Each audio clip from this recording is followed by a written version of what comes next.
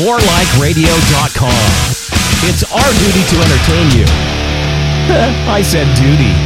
Only alcohol can make life bearable. You must drink, always drink. I blame this all on Kevin, DMU. Has anyone ever known a good person named Kevin? We hung out with Kevin from Alcohol by Volume. He only says like 3 words. He's like really shy. He barely talked to me. Towards the end of the night when he was drinking more, man, he was right there with us, talking a mile a minute. Alcohol by Volume? I'm actually kind of drunk. Alcohol by Volume, awesome show. You really want to get drunk?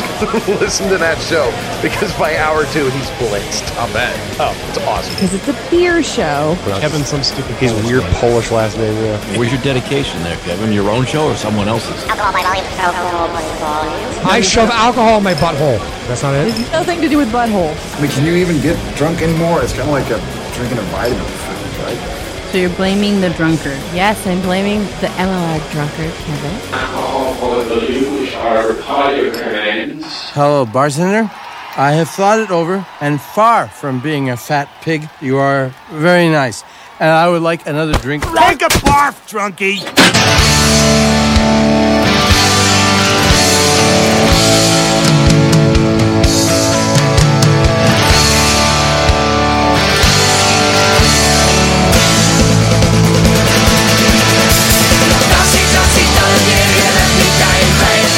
Welcome aboard, everybody. Welcome to Alcohol by Volume. It is Tuesday, April 22nd, 2014.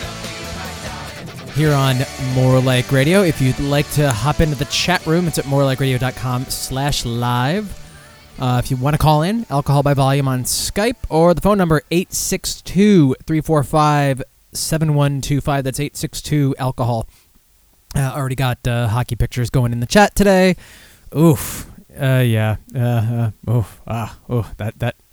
Who the hell did that hit? I'm trying to see the frickin' number. I can't. Oh well.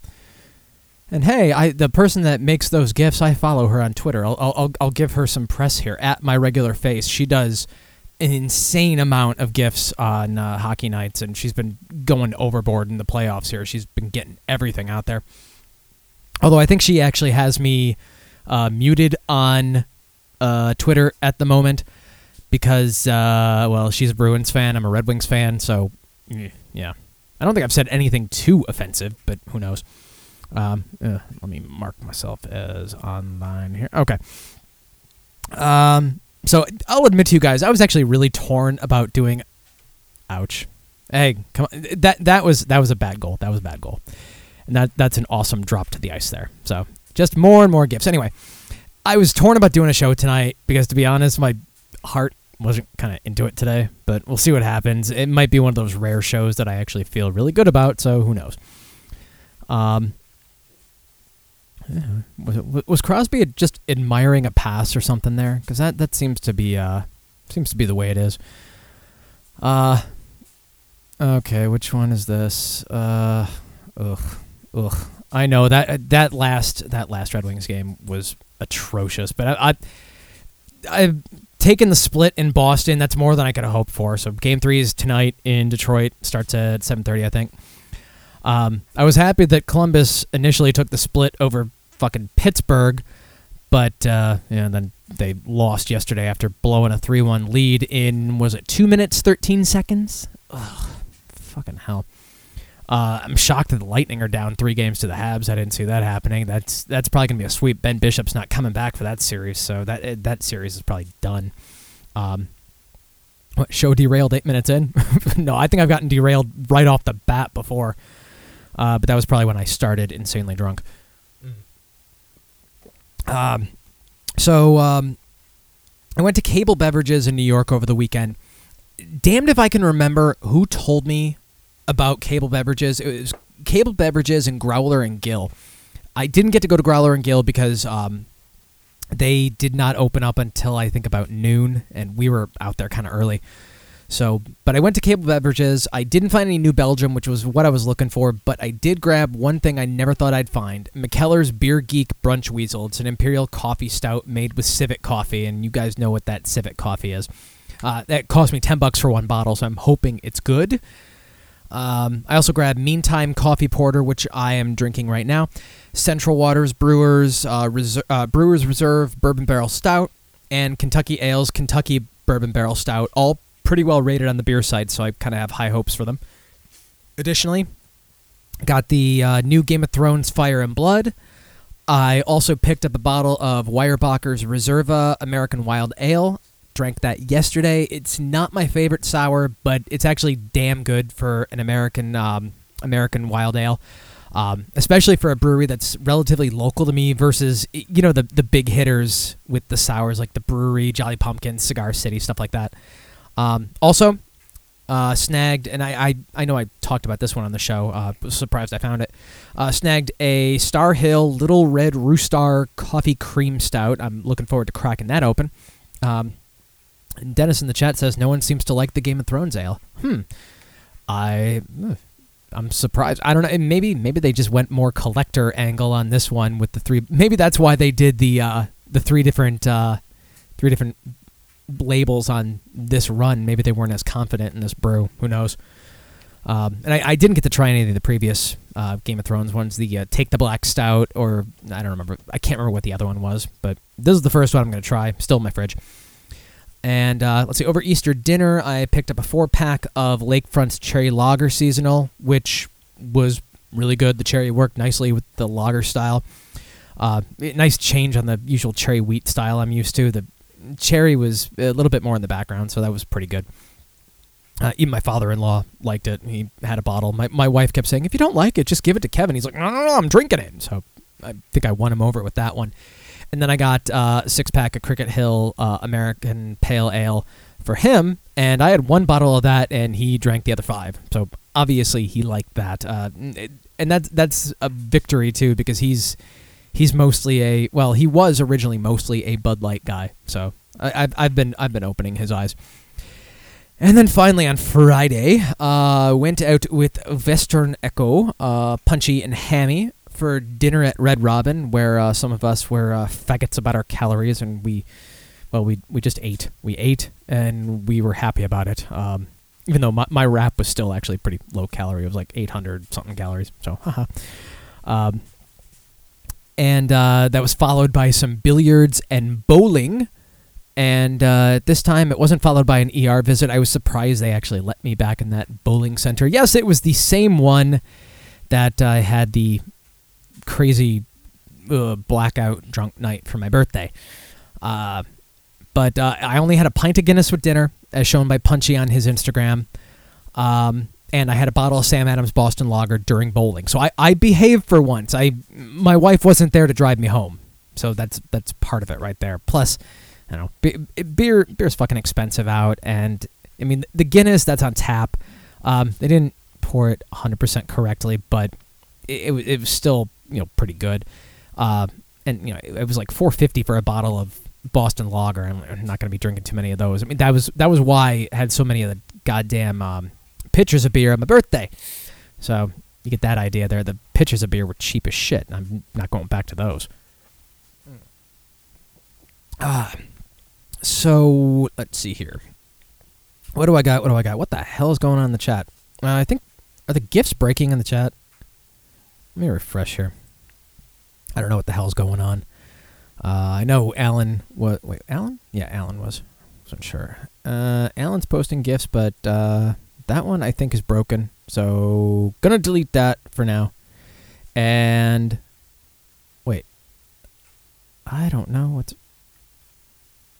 Maybe it's just my computer that's being weird. I don't know. Anyway. Dennis in the chat says, when I die, they're going to distill and drink me. Hey, I've always wondered what I wanted done with my body after I died, so why not? I mean, it reminds me of the Dennis Leary, Keith Richards, whatever, smoke his ashes. God damn, I've only had one drink in me. Whatever, okay. One thing I am going to do tonight, I am going to be doing some of those beer cheese pairings that Scrambler sent me that article for. I'm only doing 3 out of the 6 tonight. because I have no desire to drink 6 bottles of beer and 6 wedges of cheese tonight, because that is a recipe for disaster. I do not want to be puking up cheese later. So I'm doing 3 tonight. I'm going to do 3 next week. But I'll get to that in a little bit. I'm still finishing off this Meantime Coffee Porter, which is actually really good. And it fucking better be. It was like $5 for this bottle. Oh,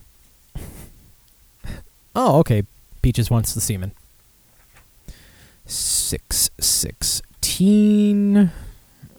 Boom. Okay. So I picked up on this today, and I have no idea why the hell this is a thing. And it's actually relatively local for me, and there is no way in hell I'd be doing this. A question to you all in the chat. Would you go to a nude beer festival? Well, apparently there is one. It is, let's see, Sunny Rest Resort's annual beer festival taking place this year on Saturday, June 28th, 1 to 5 p.m. You're free to wear a robe, towel, or even pants and shirt elsewhere at this clothing-optional vacation getaway in Pennsylvania's Poconos. But on site of the annual Brew Fest, only birthday suits will be tolerated. Now, there's a flyer for the event. Let me post this in the chat. I think they're trying to give you the idea that this would be the kind of clientele that they're going to get there. So yeah, I guess it's going to be all hot women, right? Right? Why do I get the feeling that this would just end up being a bunch of naked dudes at this thing, which, yeah, I know, sounds hot, right? But there aren't going to be any women at this thing, and if there are, they're not going to look like that. This is a bad idea. I mean, advance tickets are only $16, ooh, and tickets on the day of are $18. That's pretty cheap, and there's probably a reason why. Along with entry to the beer fest and unlimited samples from breweries near and far, the ticket includes a free day's admission to Sunny Rest Resort. Festgoers can also take advantage of discounts on rooms and campsites. The after-party festivities, which also require nudity, take place at the resort's Streakers Bar and Flashers Nightclub. Ugh. Yes, I would not be doing that. I mean, yeah, a bunch of people drinking and naked. What could possibly go wrong with that? Yeah, and P-Rock says it exactly. Of course, it would be no hot chick is going to go into some lowbrow beer bust with a bunch of old farts. Although Red Sox says unlimited beer, I'll show my cock. Fuck. 618. Boom. Yeah, I know that'll show up somewhere. I don't. I have enough problems drinking when fully clothed. I don't need to be going around naked doing it. But this is the first of its kind that I've heard of, and I don't think this would really be a big thing that they'll have going on. I'm curious, actually, if they've done this before. I get the feeling not. Otherwise, they'd realize what a horrible idea it is. Anyway. Let me move on to the next article here. This is something more historical, more interesting, less nudity. At least I hope less nudity. 101-year-old message in a beer bottle discovered. This is from thedrinksbusiness.com. A message cast adrift in a beer bottle in the Baltic, 101 years old, has been found, and the descendant of the sender tracked down. That's kind of a cool part with it. Bottle was found by German fisherman Konrad Fischer in the Baltic near the port of Kiel last month, and is the oldest message in a bottle ever discovered, the previous record holder being a bottle with a note dated to 1914 and spent 98 years at sea. According to the local, what was inside was a postcard from neighboring Denmark dated 17th of May, 1913, and written by a German man named Richard Platz. The card politely asked the finder of the bottle to forward the postcard to his home in Berlin. I guess he was waiting a while here. His granddaughter, who still lives in Berlin, was tracked down by researchers, now in her 60s. She never knew her maternal grandfather. He died in 1946, aged just 54. Now, the rest of it is just kind of going into, him, throwing the bottle, blah, blah, blah. It's actually a very cool-looking beer bottle. I know I mentioned it before, how Mitch was wanting to do some photography with different beer bottles. This is one that just has a really cool look to it. Has the Kiel seal on it, I guess. Let's see. It's stamped with a Maltese cross, and if you're in the chat, you'd see the picture. If you're not listening live, that's your fault. It's stamped with the Maltese cross and crown and the word Kiel, and may have been brought by Platts on a stop before crossing the Danish border. It was probably produced by a brewery that no longer exists. The main Kieler Brewery. I never know how to pronounce that in other language. I should throw it into Google Translate. Today, having been founded in 1988, and other big local brewers being Flensburger and Holsten. Kiel was the base for the Imperial German Navy. The crown on the bottle may point to a brewery that was by royal appointment and went into decline after the abdication of Kaiser Wilhelm II in 1918, blah, blah, blah. So, old bottle, very old bottle from Europe, and very cool-looking bottle with the postcard in it. I like shit like that. I mean, I used to watch shows on like the History Channel and Discovery Channel that would kind of go into stuff like that. Let's see, another trademark dispute on the horizon. This is one that actually completely makes sense to me. It's Rogue, and we all know Rogue. Rogue, is pretty big. Some of their beers are great, some of them are but it's a name that if you know craft beer, you know Rogue. Well, Oregon Brewing Company, the company behind the Rogue Brewery in Oregon, this week filed a lawsuit against a microbrewery in upstate New York over its use of the term Rogue in connection with a beer. They go into how big Rogue is, blah, blah, blah. Rogue's Harbor Brewing is a microbrewery located outside of Ithaca, New York on the Finger Lakes Beer Trail. According to its website, we started brewing in 2011, offering 5 of our own craft beers. Every batch we brew produces 4 kegs, offering plenty of beer to go around for the restaurant or for growler fills to take with you. It appears the brewery is connected to the Rogue's Harbor Inn, which is a bed and breakfast that's been open since 1830. Okay, fine. The bed and breakfast has been open since 1830.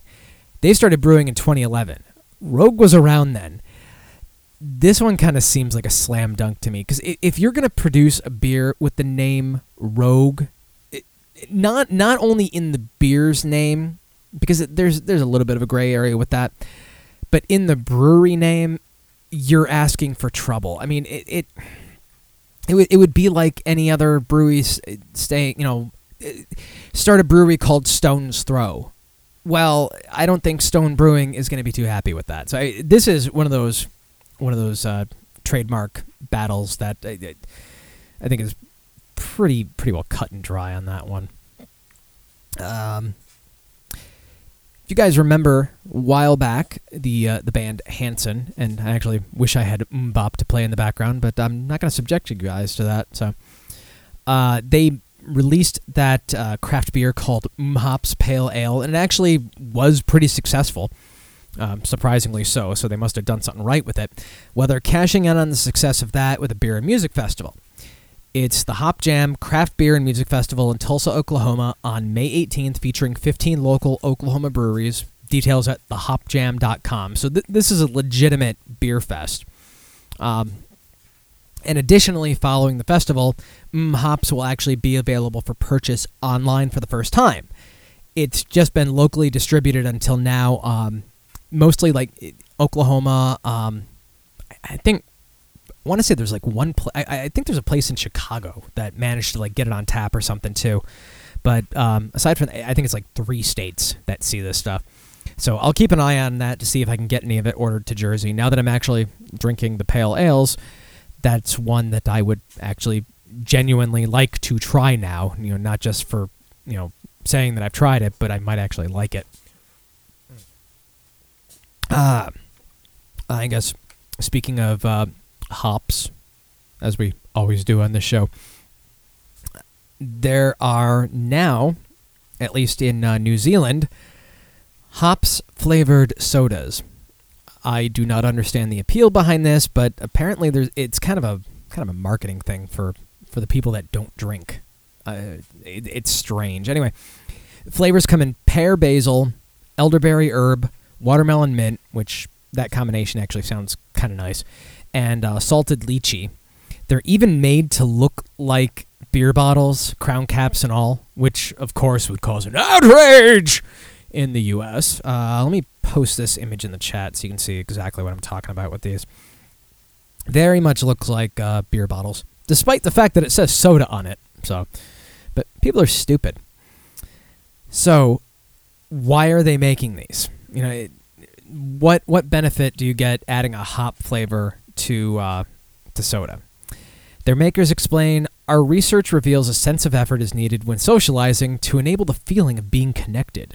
When people don't want alcohol for health or lifestyle reasons, 1 in 5 claim this regularly, existing drink choices, soft drinks, water, are seen as too sweet, childish, gassy, and boring. I've never described a beverage as gassy, but okay. Hopped is designed to blend in socially while providing a crisp, clean, refreshing drink with delicious adult flavors, less sugar, and lighter carbonation. Outside of socializing, Hopped is a clean soda for any time of the day. Okay. It hit the markets in New Zealand last month. No idea if they're going to see international distribution. It looks like they're doing New Zealand and Australia, so I don't know, maybe Little Mac could get a hold of these, see if they're actually any good taste-wise. I don't know. Why don't you just sell a soda in something that looks like a beer bottle? Like Red Sox in the chat says, there's no point without alcohol. If you're gonna fake it, you don't have to go through all this effort to fake it. You could order a bottle of IBC root beer at the bar, and people, if they don't look too closely, they're gonna think you're drinking a beer. Oh yeah, see, Mitch in the chat has the perfect thing. If you want to turn kids off from beer, giving them something flavored with hops will do it. Yeah, I get the feeling that we are not going to see distribution of this here for that very reason, that people would lose their shit. Like, oh, they're going to want beer after this. Oh my God. I don't know. Some people might. But it's the argument that I had with those Jelly Belly jelly beans, the draft beer ones. Those aren't going to turn people on to beer. This, it might turn them on to hoppy beers, because if they realize, oh, well, there are beers that have this flavor, this bitterness and whatever. I don't know, but I highly doubt we'll see this in the U.S. Oh, okay. See, Mitch was actually saying he means hoppy stuff is gross. Okay, fair enough. So you'll probably get 4 kids saying gross, and then the 5th will turn into an alcoholic. But he probably would have turned into an alcoholic anyway. I'll get you into the hops one of these days, Mitch. Seriously. Somehow. I don't know why. Mitch says, do you know why more men like IPAs? Because our tongues are not sensitive, so we need stuff super strong and what, viewer to taste? I don't know what you're trying to say there, Mitch. But oh, okay. Mitch says he has a woman's tongue, though. Yeah, and like Dennis says, that does explain the semen. And before I get into the actual cheese and beer pairings for today, I found some other actual pairings. These are quickie kind of things. This is beer and tropical fruit. And for those of you that don't like fruit beers, well, you're probably not going to care about this pairing anyway, but fuck you, I'm doing it anyway. The first one they got on here, and they didn't go with specific, brands or anything. They just went with styles, which is probably the better way to do it. I hate it when I see these, sites going through with pairings or saying, you cook your barbecue with this. And then they list some beer that is, ultra rare or ultra regional that you're never going to see. So this kind of thing is better. Papaya and Scotch Ale. A wee heavy turns up the volume on understated fleshy papaya. Sugary notes in both connect before the beer's warm toffee rounds off the swallow. And this is from draftmag.com.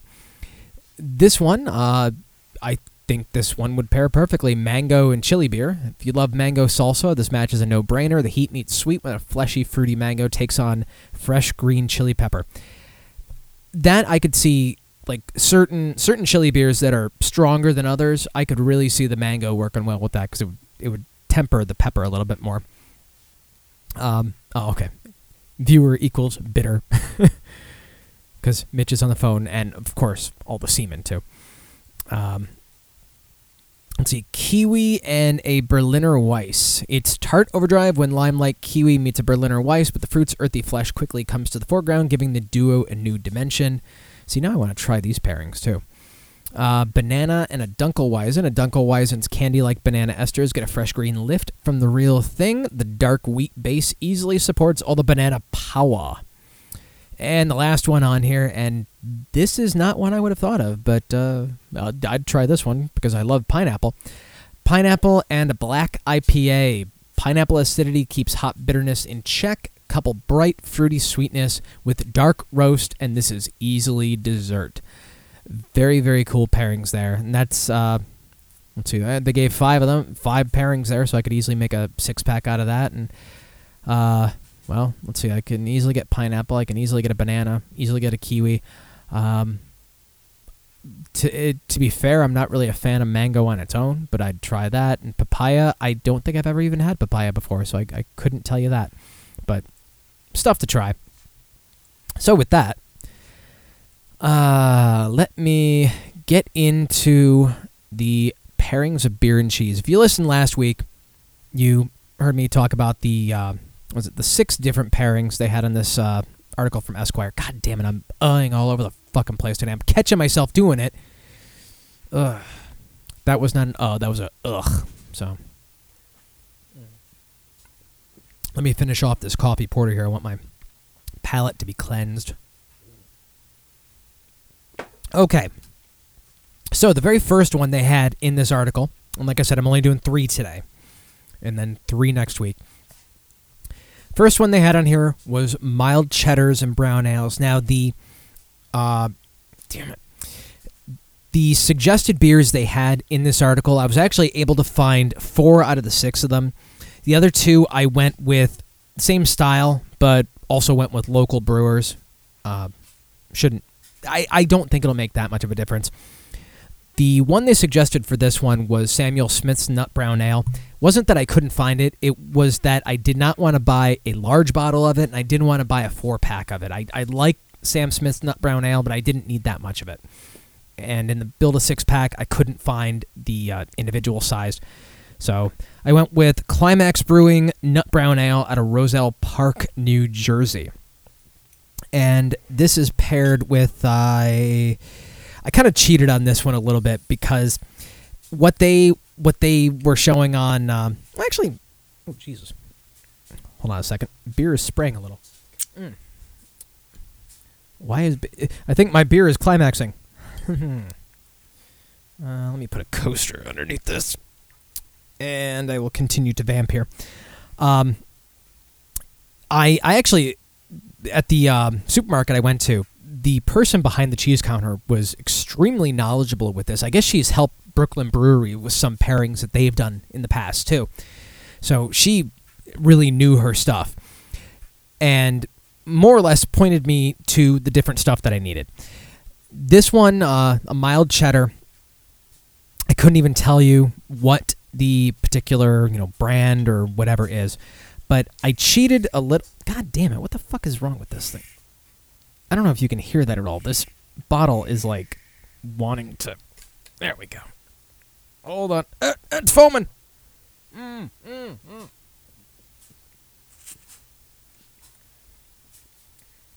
Whew. Okay, let that foam over a little bit. Jesus Christ. I don't know what was going on with that. I didn't shake it or anything. Must have been a mini earthquake in here or something. I don't know. So let that settle a little bit. Anyway, so I got a kind of beer cheese. It's a mild cheddar, but it actually does have, I guess, a little bit of beer in it, and there's a little bit of seasoning in there too. I can't remember exactly what it is. I didn't bring the label or anything down with me, so I'm kind of guessing on this.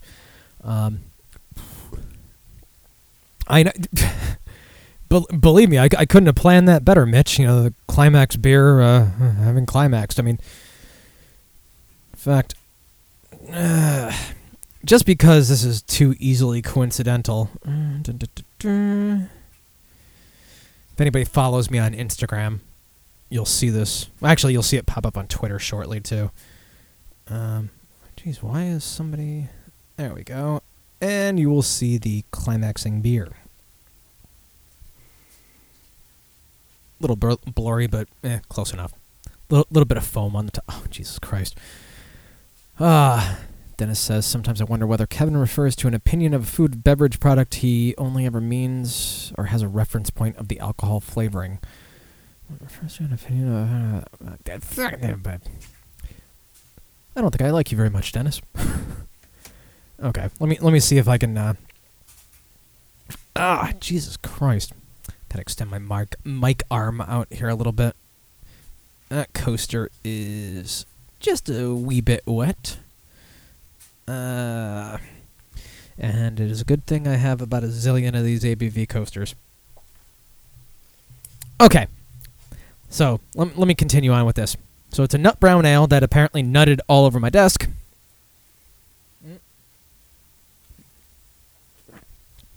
Jesus Christ. And that is why I don't play with cocks. God damn it. 6:36.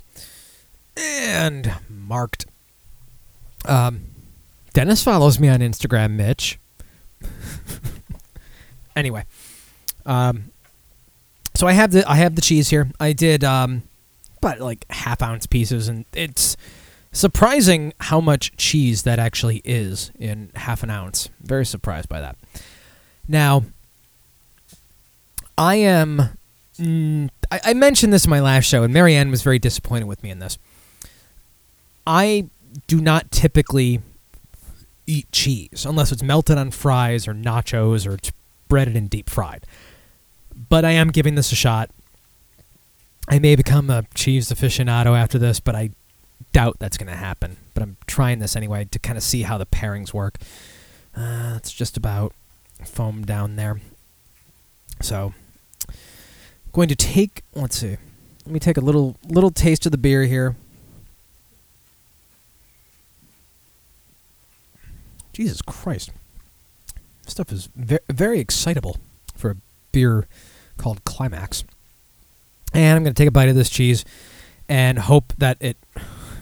Thank you for that gif in the chat there, Dennis. Going to take a bite of this cheese and hope I don't fucking gag on it. Okay.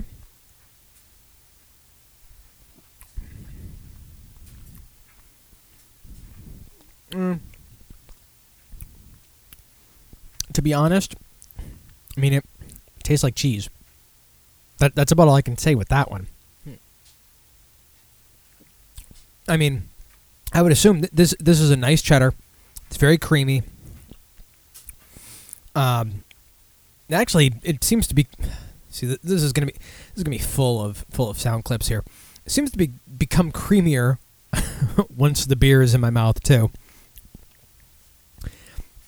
Not necessarily my favorite kind of taste. I think it's sometimes the consistency of raw cheese, as it were, that hits me wrong. I don't know. And Red Sox in the chat says, I hope you're lactose intolerant and shit your brains out. Yeah, and this would be the time I'd find... No, I think this cheese will block me up. Ugh. Okay. So, did that first one there. I don't know. With this combination, it tastes like cheddar to me. I get a little bit more creaminess out of it when it goes along with the beer, but I'm not really pulling any kind of elements out of it. Maybe I'm just not a cheese eater, which does sound like some weird kind of racial slur. So I guess we're back with the racism on the show. So before I get to the next pairing, because I should probably finish this beer first, so I'll kind of space these out a little bit. Pick this one up from The Telegraph, UK. US approves Palcohol, powdered alcohol. Let me see. Pick up this article. It's a new brand of powdered alcohol designed to be mixed into a drink or sprinkled over food. Now, depending on the caloric intake of this, yes, I'm a faggot. this could be a game changer for my waistline. Oh, faggot. Mix it into a diet soda after work, and I'm totally good. Don't have to, chug beer after beer after beer to forget how awful my fucking life is. Or I could mix it into a diet soda or even water at work, and I'm even better. The Alcohol and Tobacco Tax and Trade Bureau, what was that? ATTTB. Okay. This week signed off on 7 versions of alcohol, including margarita and cosmopolitan flavors. Apparently, they also have, I think I saw somewhere they were talking about rum. Wouldn't be surprised if they had some. Well, I don't know if you could do a vodka flavor because, what does vodka taste like? Vodka tastes like alcohol. And that is, Mitch, that is actually what I did. I did take a huge bite of cheese and a swig of beer, and I don't know, it tasted like it made the cheese a little bit more creamy. That was about it. So I have higher hopes for the next one. I have much higher hopes for the next one because that style of cheese, I actually like that more in some capacities. But back to the article here. The press materials for this, they said it'll be made available in the autumn of this year. So we're going to see this on shelves or online or whatever. Probably on shelves. It's alcohol. They're not going to be able to sell it online most of the time. Autumn of this year. The press material states, what's worse than going to a concert, sporting event, etc., having to pay $10, $15, $20 for a mixed drink with tax and tip? Take alcohol into the venue and enjoy a mixed drink for a fraction of the cost. So with that, I am not filling my cheeks like a squirrel, Mitch. Ooh, not with cheese. Oof. Wait, that could have been misconstrued. Son of a bitch. But with this, taking it to a venue, yes and no. For instance, if I go to a hockey game, I want a beer. That's just part of the experience for me. I don't care how much the beer is. I mean, I last time I was at, I got a fucking Boddington's a couple games ago. And it was like $8. Last game, what the hell did I get? I got a Molson Canadian because, Canada, hockey, beer, whatever. So, and, whatever with that. It's part of the experience. But going to a show, I would use it with that because instead of paying $8 for some shitty domestic or $12 or $15 or whatever for a mixed drink, even though I barely go to shows anymore, since the bands that I like seeing live keep actually breaking up. Oof. Kevin drinks beer for experience. Heroin addicts do heroin for experience. Do I get experience points out of it? I saw people rolling dice earlier. So their press materials also say they could that you can sprinkle this on food. That's an interesting idea. Get drunk from your eggs, right? So sprinkle alcohol on almost any dish and give it an extra kick. Some of our favorites are the kamikaze and guacamole. Okay. Rum on a barbecue sandwich. Yes, always barbecue. We love barbecue. Everybody loves barbecue on Alcohol by Volume, especially people in the chat when they start posting. Well, actually, no, that was usually Cornex that posted the pictures of barbecue. But we love our food. We love our barbecue. Cosmo on a salad. That sounds kind of faggoty. Vodka on eggs in the morning to start your day off right. Yeah, and then you crash on the way to work. You have to add it after the cooking or all the alcohol will burn off. Makes sense. Now, apparently this is not a new concept. I was not aware of this. I'm not aware of a lot of things, which is obvious. Similar products were already sold in Japan and Germany with the alcohol as a powder having previously been sold in the U.S. under several different patents as well. So, different formulas to this. I never saw it in the U.S., but I guess I wasn't looking in the right places. Of course, some comments in the article show the predictable outrage. This is from Some Dude. That's the username. How creative. Let's see. What offensive accent should I use for this? I think it's somebody in the UK. Okay.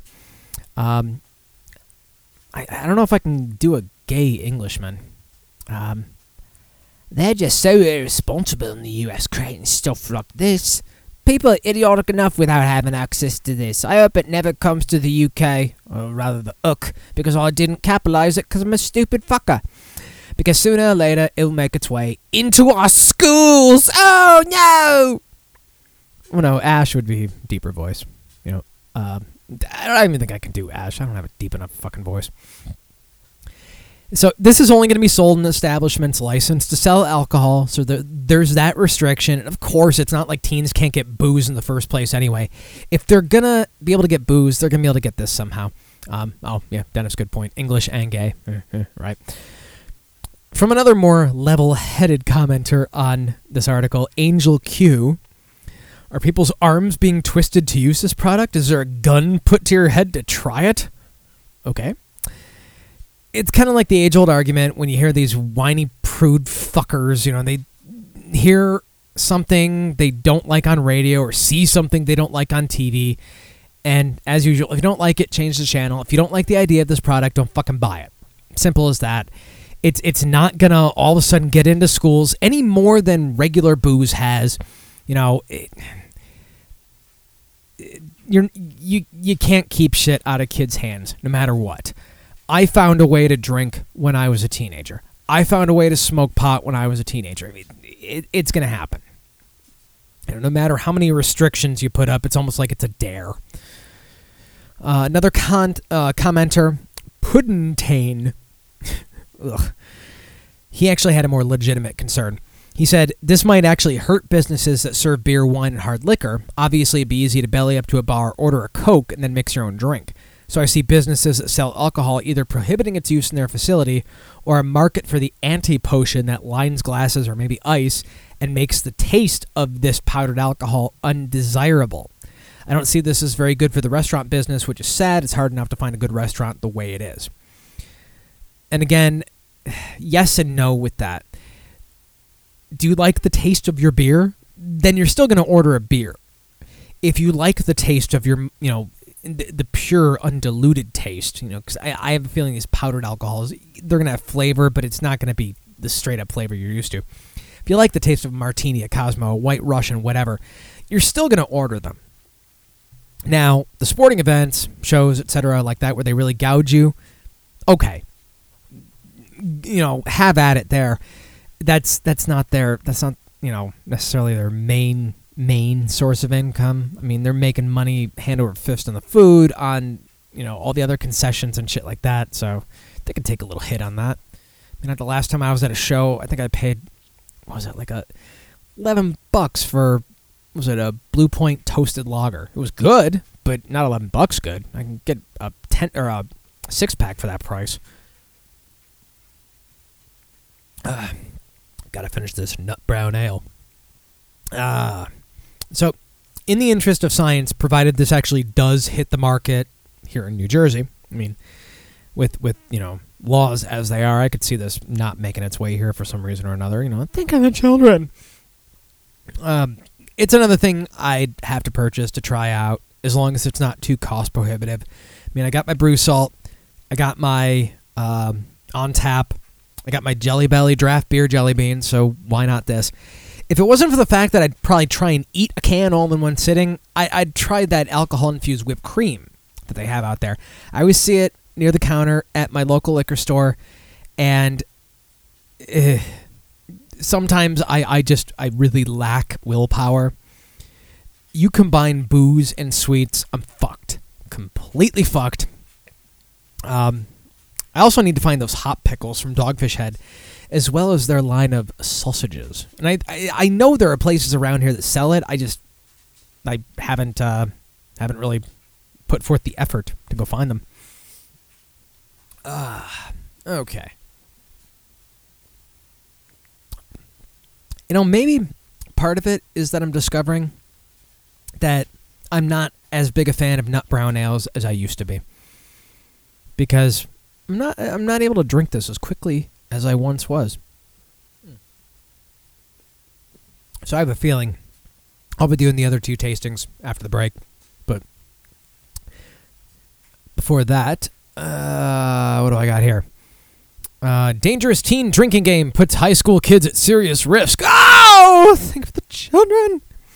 This got submitted by Patrick on Facebook. This is from the National Report, which claims to be America's #1 independent news team.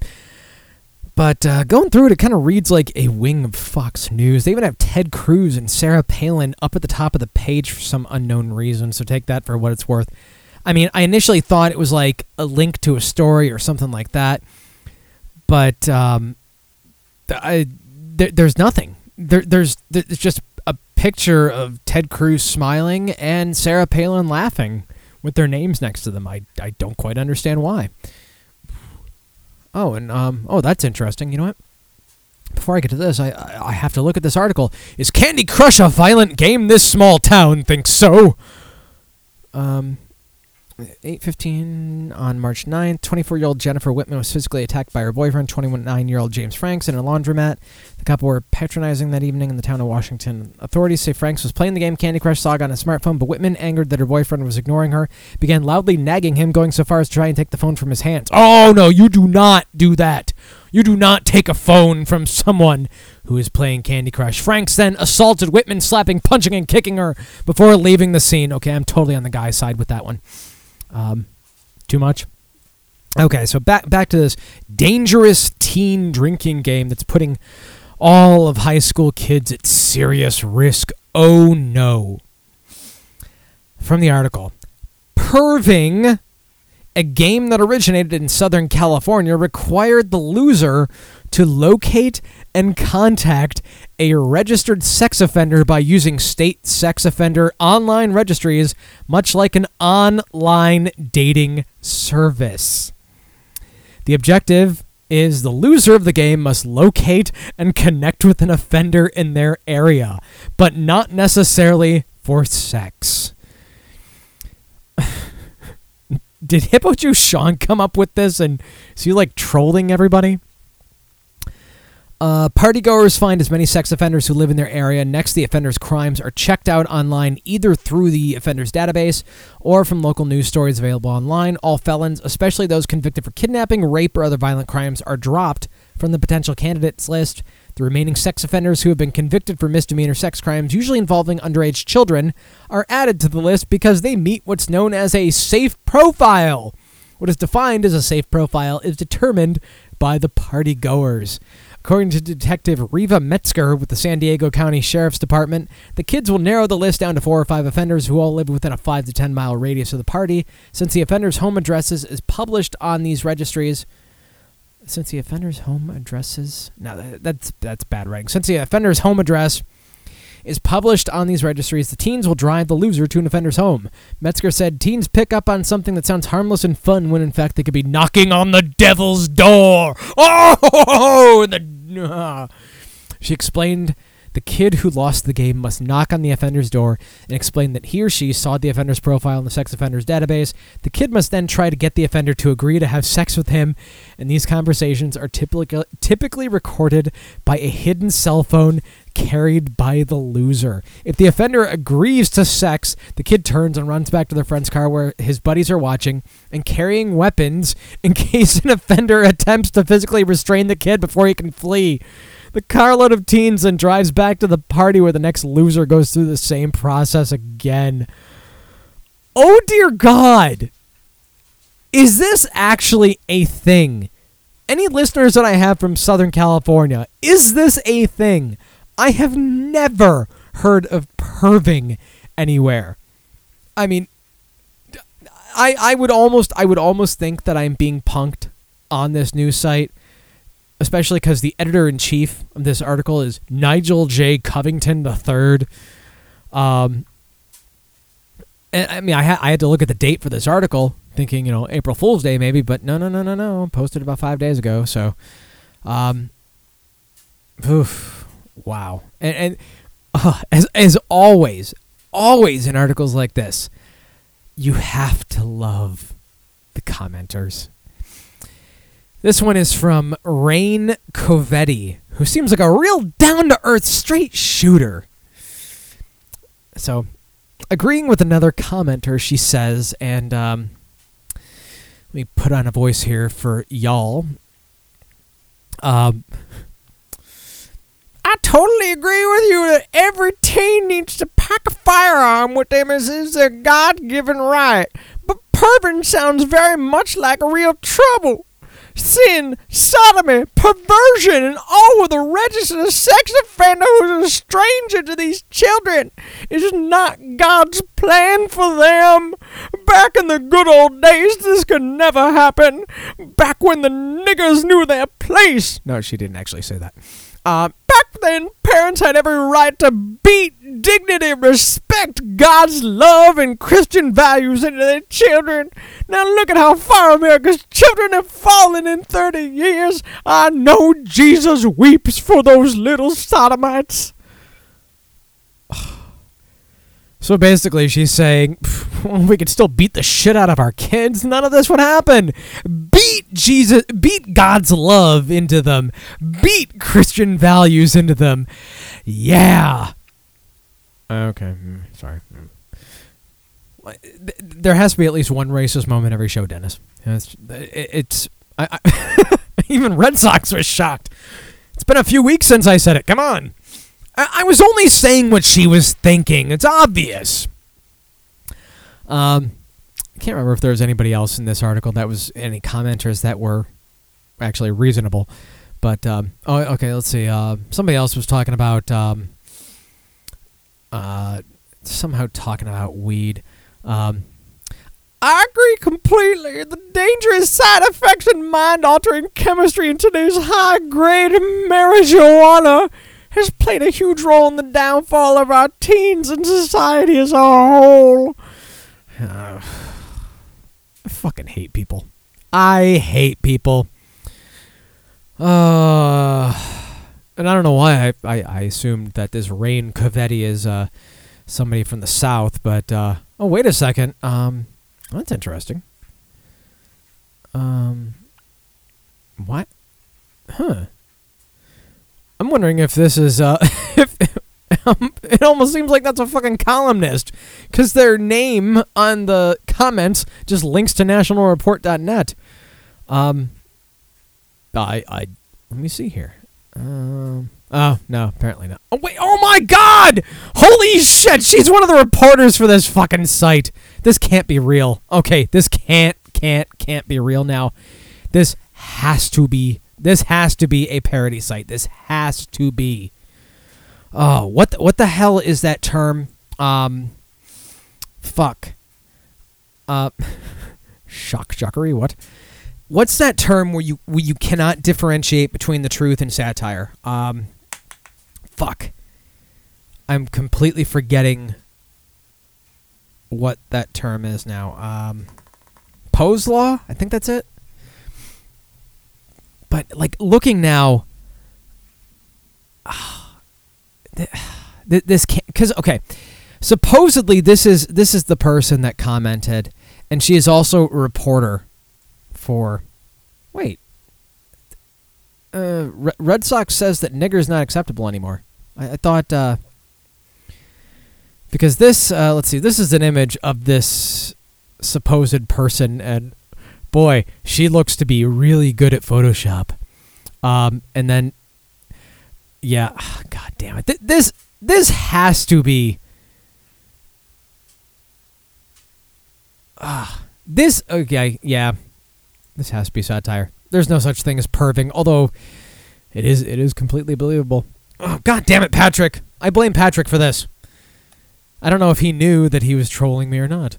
But, yeah, supposedly that is the, let's see, the Riverside County District Attorney Paul Horner. I think that picture kind of gave it away. I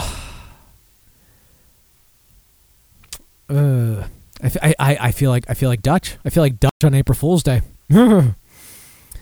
Okay, so let me try and cleanse our palate from that.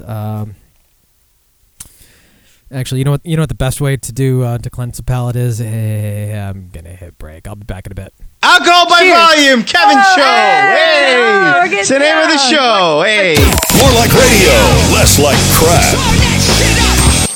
Want more Alcohol by Volume? Because I'm kind of drunk for this. Let's shit nuts. Download past episodes at morelikeradio.org. Join the Facebook group at facebook.com/group/alcohol by volume. Like the Facebook page, facebook.com/MLR alcohol by volume. And follow along on Twitter at MLR_alcohol. I find your drunkenness very unappealing. I am drunk, or I wouldn't be talking to you.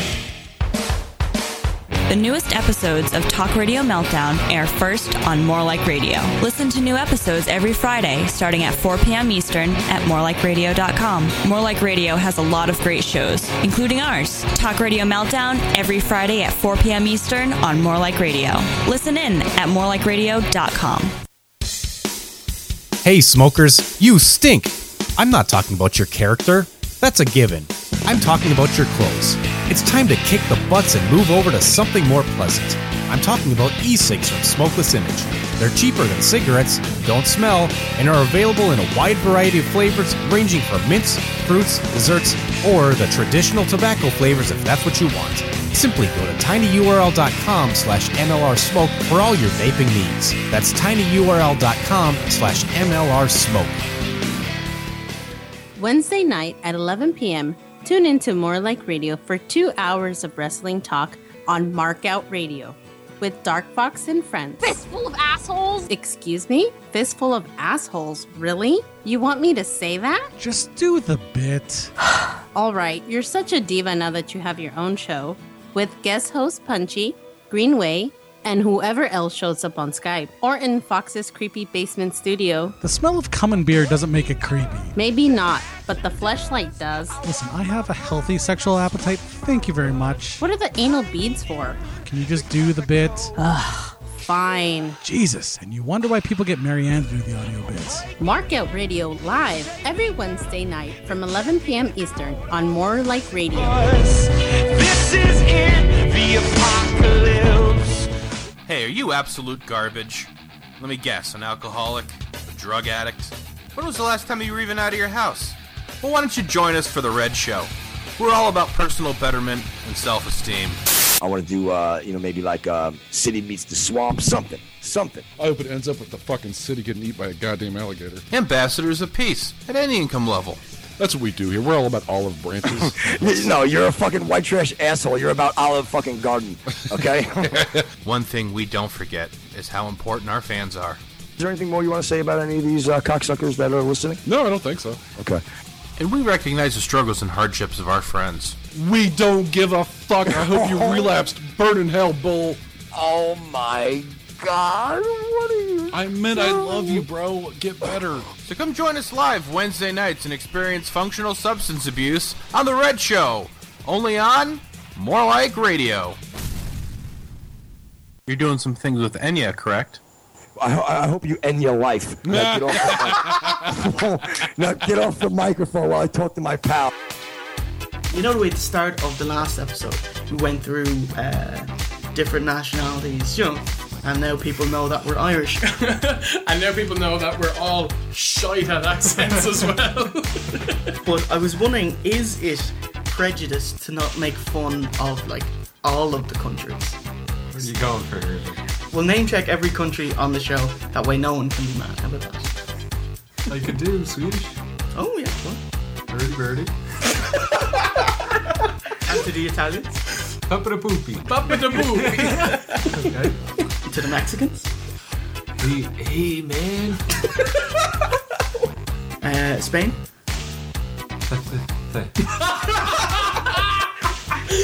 Singapore? Oh. Amazing. Australians? Crocodile Dundalk. No. A big loop, are you? No, that sounds like Limerick or something. That's right, we never slag off the Irish, do we? Someone put a bomb in me potato. There you go. OSW Review. All Irish, all racist. Saturdays noon East. Join Halls and Rorschach as they bring you the news you need to get you through your weekend. Ollie, can you hear me? Yes. Okay, Ollie, I'm outside right now. It's really blowing hard out here. Sounds like it. Where are you at? Are you in Antarctica? Wait a minute, Ollie. I see somebody coming toward me. There's a man coming toward me. Hold on a second.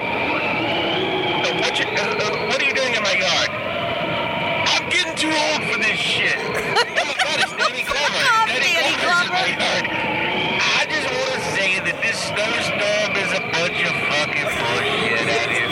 I'm gonna let you go back in the house, Rorschach, because the sound effect is about to run out. Hey guys, it's Hollis from It's All About Me. Join Rorschach and myself every Saturday from noon to 2 Eastern Time right here on More Like Radio. Do you like video games? Are you a little antisocial? Well, listen to Antisocial Gamer Radio, Tuesdays from 3 to 5 on morelikeradio.com.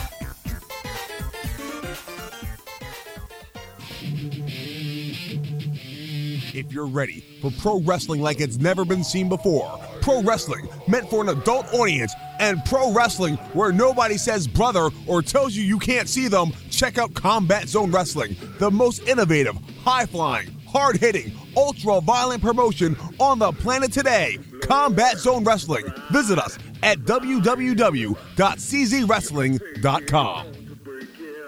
The Cousin Joe Show. Now, I know what a crack vial is because there was one time I went to go score Coke, and this guy in Patterson, I asked him for Coke, and he goes, all right. And like usual, they got it all set up great. They got fucking, they're like fucking 14-year-old kids on bicycles riding around the corner to flag the dealer if the cops are around, like just as lookouts while I'm parked, and the guy goes in the apartment or whatever and gets the shit. Comes out with these vials of, it looks like salt, and I'm like, what is this? He goes, it's Coke. And the way he looked at me and said it, I'm like, I'm not arguing with this guy. I'm just going to take it. And I tried sniffing crack. I didn't realize till like 2 minutes later, I'm like, why is my nose getting clogged with shit? I'm like, oh wait, this isn't Coke. These are crack rocks. But they look like sea salt. They're like fucking. So you got overcharged. I remember I went to go get a haircut right after that, and I was looking in the barber shop. You go get a haircut on Coke?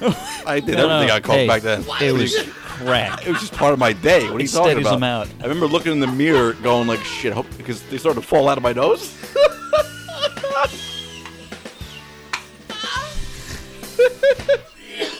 You're the only motherfucker I've ever heard that tried to sniff crack.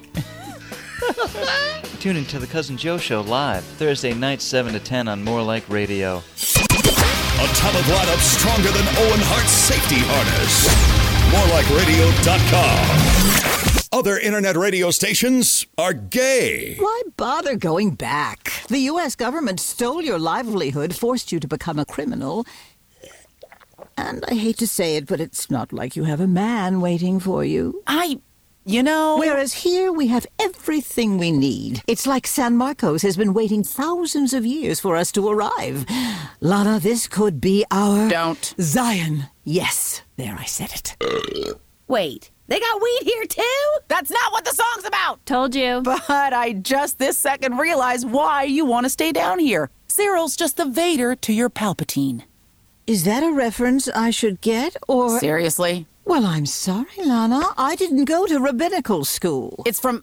No, you know what? Never mind. But, spoiler alert, Vader ends up killing Palpatine. Hey. But only for 3 days, right? And then he moves the rock and comes out of his cave stronger than ever. Then he shuts off the tractor beam, releasing the Jews from captivity. What? Hey. Wait.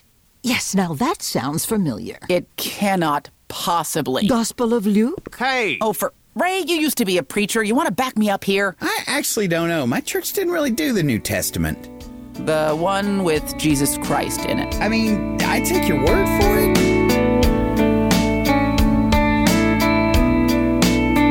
Welcome back to hour number 2 of Alcohol by Volume here on More Like Radio. If you want to join the live chat right now, morelikeradio.com/live. And if you want to Skype in, Alcohol by Volume, all one word. Or the phone number is 862-345-7125. That's 862-ALCOHOL. So as we get the bad taste of perving out of our mouths, I am going to move to my next cheese and beer pairing. But first, I'd like to promote a little something for our friend Red Sox in the chat. teespring.com/YAR movement. That's YARR movement. Buy a t-shirt. Only 9 days remaining. Do it. I still need to actually buy one. And if I'm still sober enough after the show, I will do it tonight. But you know what I'm going to do? I am actually going to bookmark it. So I have it in my bookmarks. And when I'm at work tomorrow, I'll be like, what the fuck is this? Oh, yeah, I said I was going to buy a shirt. And then I can buy a shirt because I'm promising our good buddy Red Sox that I'm going to buy a shirt. It's a great red shirt that says yar, yar, yar on it. And why wouldn't you want a shirt like that? Come on. Oh, see, P-Rock is missing the racism. I want to be cool like the Red Show. Come on. Ugh. Now I got an itchy nose. What the fuck? By the way, do not do a Google search for that nasty word, because you'll come up with all sorts of wonderful websites like chimpmania.com apparently. Here I thought I was just looking up monkeys. Like that cute little monkey in the chat. He's got a eye patch on. He's got a pirate bandana and a little sword, and he's saying yar.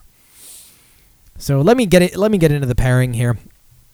Even though I do like this cheese in some form, usually on a buffalo chicken pizza, I cannot say I have high hopes for this. So this is blue cheese, and I think I actually did the exact cheese that they specified in this particular article. The Tuxford and Tebbit Stilton. I believe that is what I got. Now they said Stilton has a meatiness and high salt content that contrasts well with IPA's piney, intense bite. So the beer I have here, which is the one they suggested, is Dogfish Head's 60-minute IPA. So let me get my mouth wet with the IPA. Oof. More like IP gay, right, Mitch? Mm-hmm. Damn it, Dennis! Okay. So let me take a bite here. Let me take a little bite. Just the cheese by itself there. Okay. Not particularly a fan. What are those monkeys doing in Harlem? Stop! You're stealing those rims. Buy your own rims. Those don't spin. Okay. Now let me actually take a bite and then swig it with the beer. I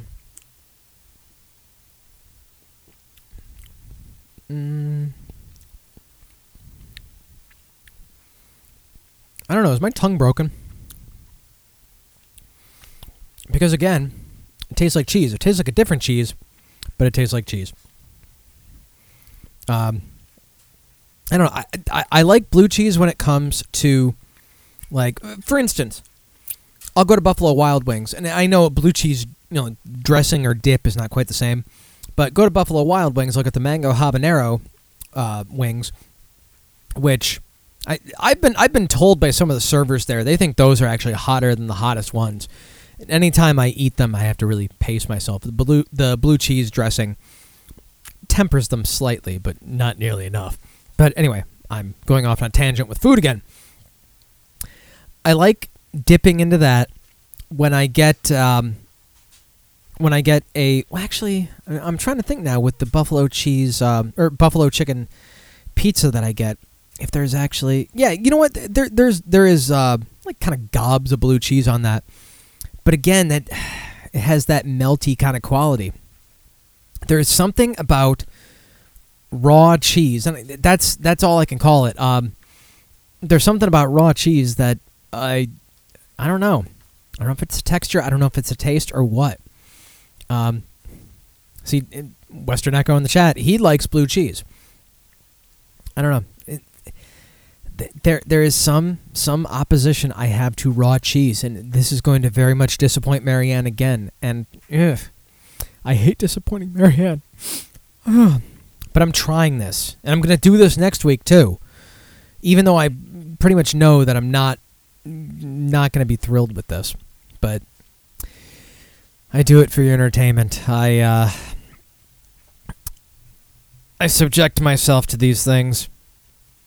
Hopefully the powdered alcohol, when that hits in the fall, that'll be a little bit more pleasurable. Let me take another swig here, get that taste of cheese in my mouth.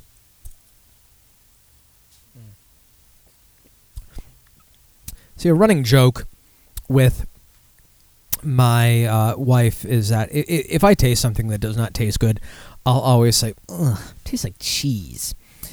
Now I can actually say that, not a fan of cheese per se. Dennis thinks GoDaddy's shitting the bed again. I don't know. I'm still on the page. Hopefully it's not again. But oof. Anyway, let me get into the next article here. From the Daily Mail, UK, this was submitted to the ABV Facebook group, facebook.com/group/alcohol by volume by Rich in Arizona. Thank you, P-Rock, for the flying hot dog bukkake picture. One of my favorites. Daily Mail UK, alcohol expert says it's okay to drink 6 pints a day. Dr. Kari Pokalainen, sounds like a hockey player's name, who used to work for the World Health Organization as an alcohol expert, well, I can be an alcohol expert, examined decades of research into its effects. Yeah, Red Sox says the chat's having issues. If you're listening live, see if you can get in the chat, morelikeradio.com/live. I'm wondering if it might be some kind of DNS thing going on at certain hubs. Well, then again, no. Dennis is pretty much local to me, so I have no idea. It's working for me, so I don't know. And I'm seeing that that GIF that Dennis just posted, or Red Sox just posted, of that nasty monkey thieving away as monkeys do. Why do monkeys always have to steal everything? This is why we can't have nice things, because of the damn monkeys. Okay. Dr. Pokalainen, let's see, he separated measurements into units. This will make sense in a minute. Of which a pint contains 2 units, so men are currently meant to only have no more than 4 units a day, women 3. So men, 4 units of alcohol a day, so it'd be 2 pints, women 3, so a pint and a half. Dr. Pokalainen believes that drinking only becomes harmful when people consume more, around 13 units a day, thus the 6-pint limit of 12 units. He also claimed that people who exceed the recommended limit could live longer than those who abstain. I think I brought this up in a previous show. He said, the weight of the evidence shows moderate drinking is better than abstaining. Woohoo! And heavy drinking is worse than abstaining. Oh well, P-Rock's going to die anyway. However, the moderate amounts can be higher than the guidelines say. He added that drinking just over a bottle of wine a day won't harm health either. A bottle contains about 10 units.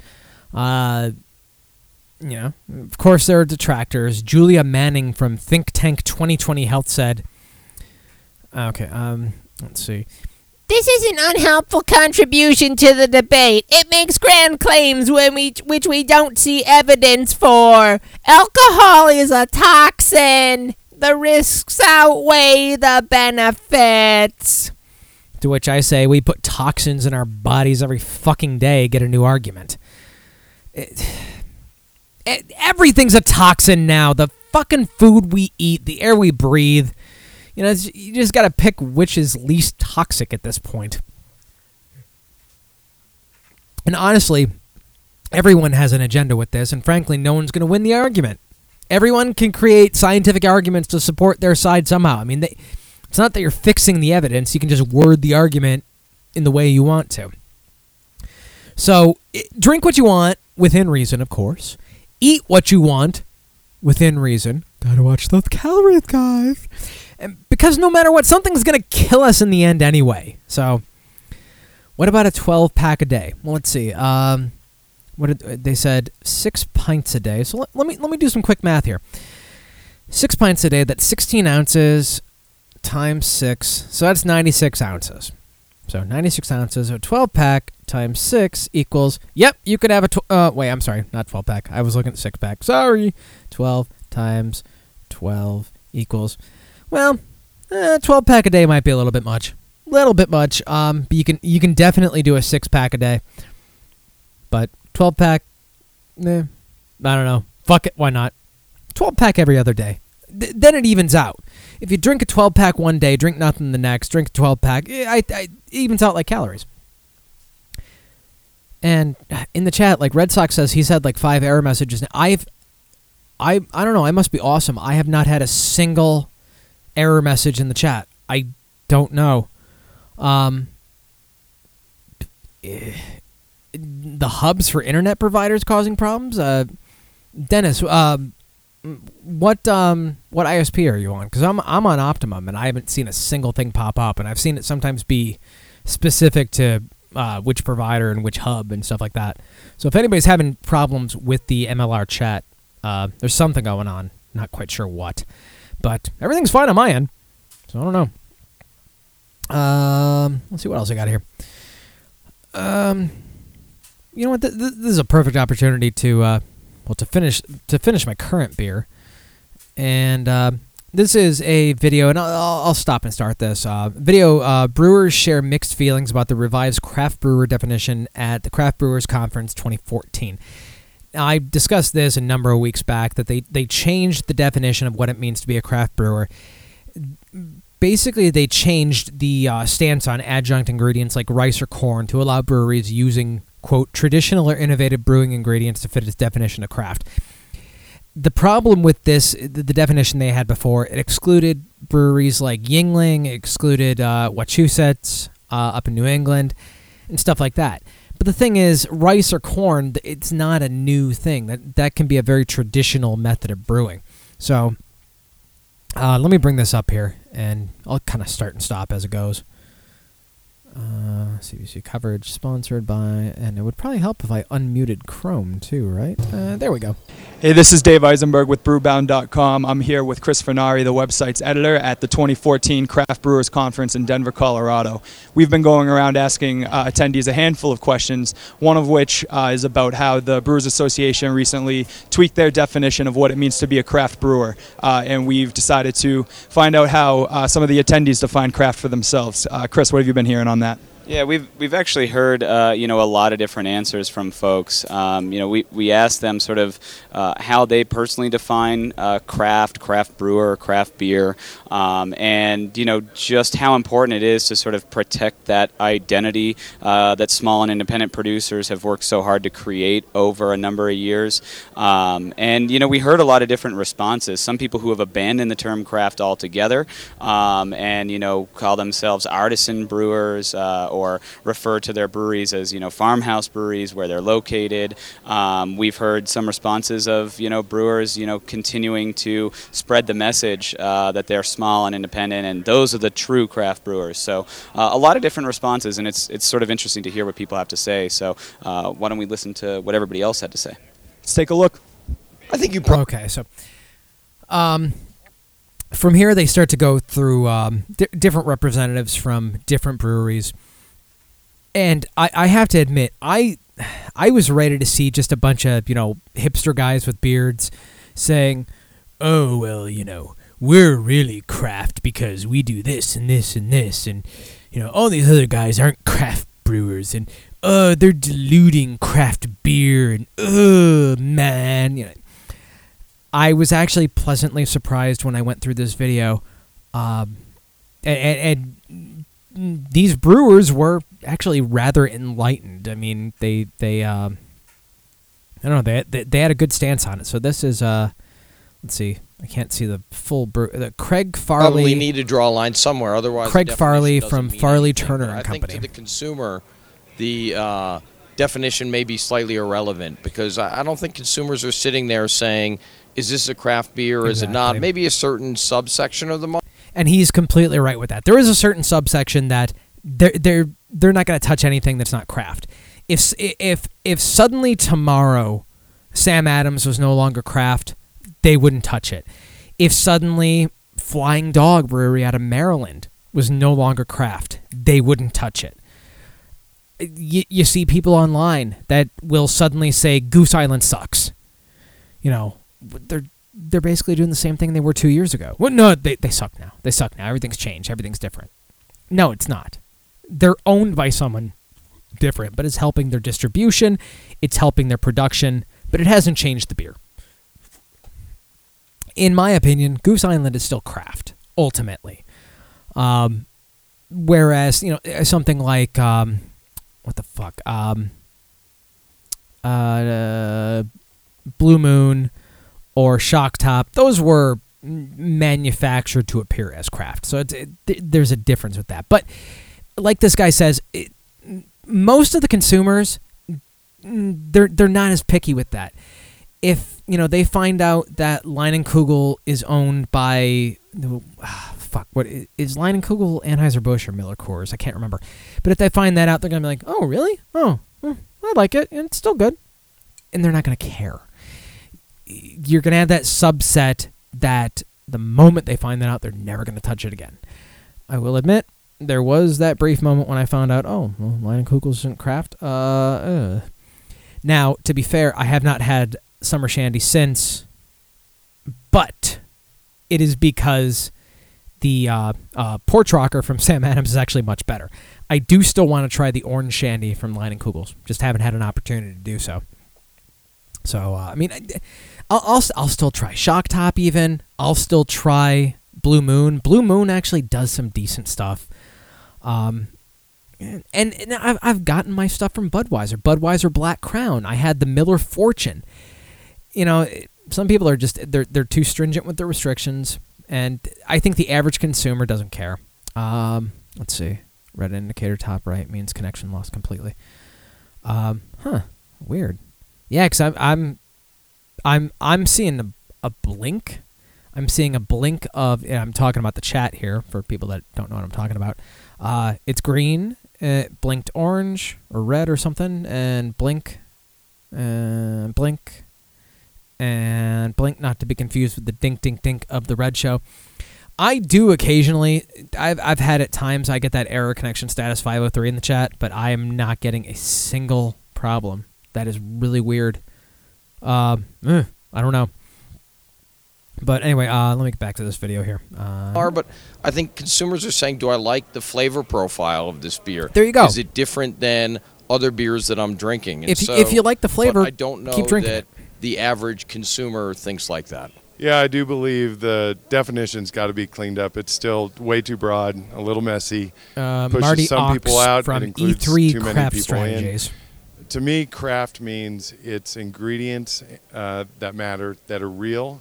And Okay, now see, this almost seems pretentious. They're ingredients that matter. They're real. Oh, so everybody's using fake ingredients now. They're using fake malt and fake hops, right? Right? I don't know. This guy's answer is a little. it is owned by.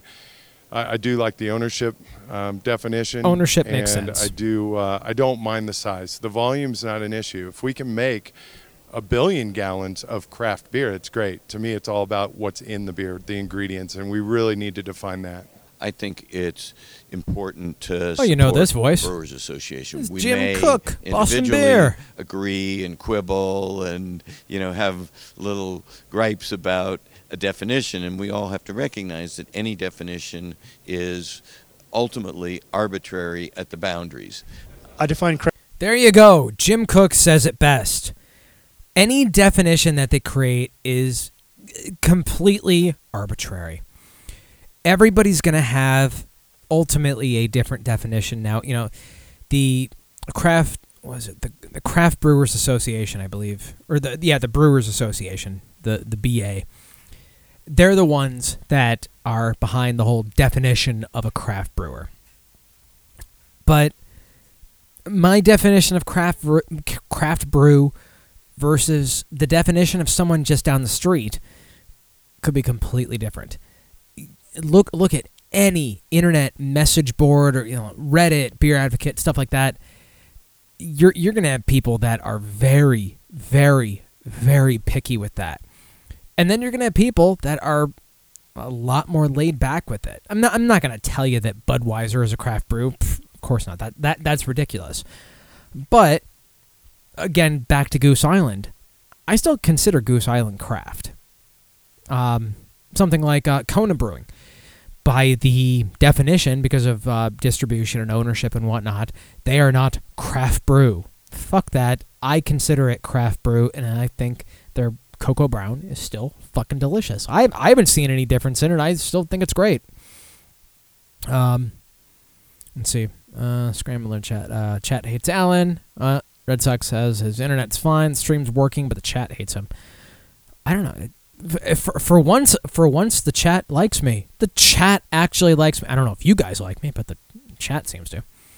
Craft as beer that is well made. Ned LaFortune from Wachusett Brewing. This guy is actually pretty relevant with it because this new definition changed. It allowed them to be classified as craft again. They were not under that umbrella of craft because they were using adjunct ingredients, even though that was the tradition for Wachusett Brewing. Actually, don't get caught up in these other definitions of it. I don't really care about the ownership. No one's really happy about the mega brewers and them jumping in, but if it's still well made and it's a well crafted beer and it's good, it's still good for the industry. There you go. Goose Island, it's still well made, it's still well crafted. Kona Brewing, still well made, well crafted. If it's not a shit beer, and it, did fall under that craft umbrella until it got, bought out by the man. If there's no difference. Meanwhile, something like that, that Blue Dog or Wild Blue or whatever it is, that for instance was clearly an attempt to cash in on craft, and it was done poorly.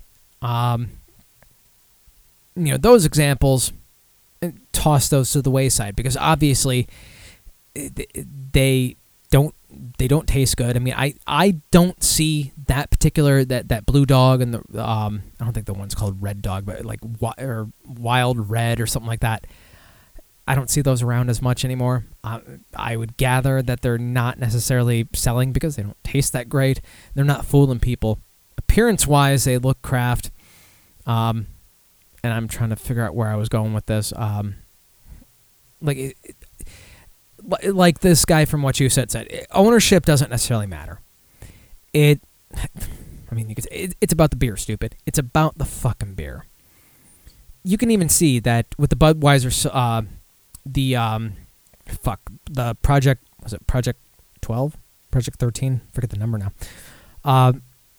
It goes to show that even the Budweiser brewmasters, they can still make unique beers. They can still make something that's different from your Budweiser Bud Light. Obviously not craft. You know what? It's the beer. And if it tastes good, drink it. Fuck it. Let's see. Web host, audio streaming host is separate. Okay. Yeah. So like Scrambler says, like faggoty shock top. And there have been shock tops like what was it? Around It was when we were having the whole 2012 Mayan prophecy, blah blah blah bullshit.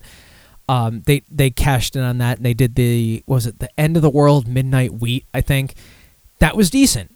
I liked that. I thought it was pretty good. I've had decent beers from Shock Top. I know there's like a Honeycrisp Apple Wheat that I've heard good things about. I haven't had it. But then I tried that, it was the, I gotta look this up now because I don't remember what it was. Bourbon, Honey, Shock Top. Shock Top Honey Bourbon Cask Wheat.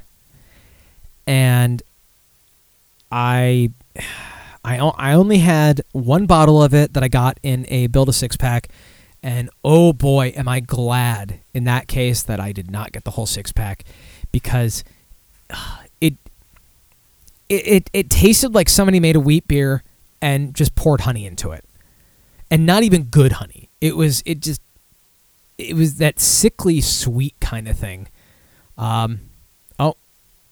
Poor Red Sox. He says the chat hates him so much he's going to go watch the Wings and Rangers games. Thank you for listening, Alan. I'm sorry the chat's not cooperating tonight. Ugh.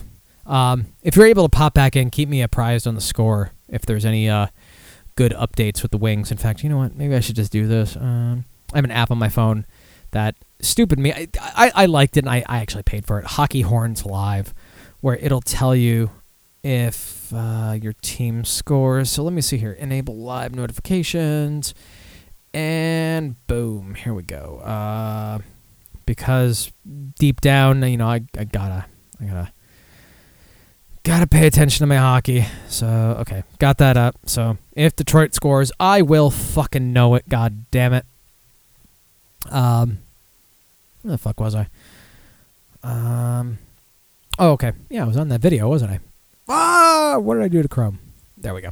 Okay, let's get back to this. I'm in line with the Brewers Association definition of craft. I think it is this is inclusive Bill enough, Kowaleski from Victory but also Brewing. definitive enough. There are a lot of blurry lines at this point, and personally, I don't. This is think Sam it's Hendler the from most Jack's Abbey important Brewing. thing ever. We need to just, if we can give them a good value, they're going to keep drinking it. And it's such a complicated question overall. I'm not sure how important it is to us to really be part of that discussion. My definition is consistent with the BA's definition of a craft brewer, and I think it's absolutely important that we protect that. Kim Jordan we collectively from own New a Belgium. brand together, and it's really it has a lot of value, and we need to make sure that value doesn't sort of get diffuse and kind of it can stand for anything for anybody. She really sounds like she was originally from Minnesota. Just a guess on that. She has a hint of that accent. And I respect that. I mean, she's basically kind of trying to say we try and stick by that definition, and because that's what they've decided. So we're not going to go against that. And that's fair. But let me get back to this. So I am... And if I'm delayed in identifying the people, it's because somehow the video buffered completely off, so the sync is off on this. Fully in for me, at support of least. that definition, and I always want to talk with my brethren in the industry about remembering that we own that together collectively. I would say craft beer is something that... a liquid that somebody really cares about making. A liquid that somebody really cares about making. Okay. This is Brian Hermanson from Pacific Brewing Laboratory. I wish I could show you a picture of this guy. I'm not doing a screen cap. Well, yeah, I'm not going to do a screen cap. I don't feel like doing it. But this guy looks like a taller Seth Green with more hair, but looks like he has done his share of drugs too. Let me keep going with him because a liquid that I don't know. He seemed to be a little nervous on the spot here.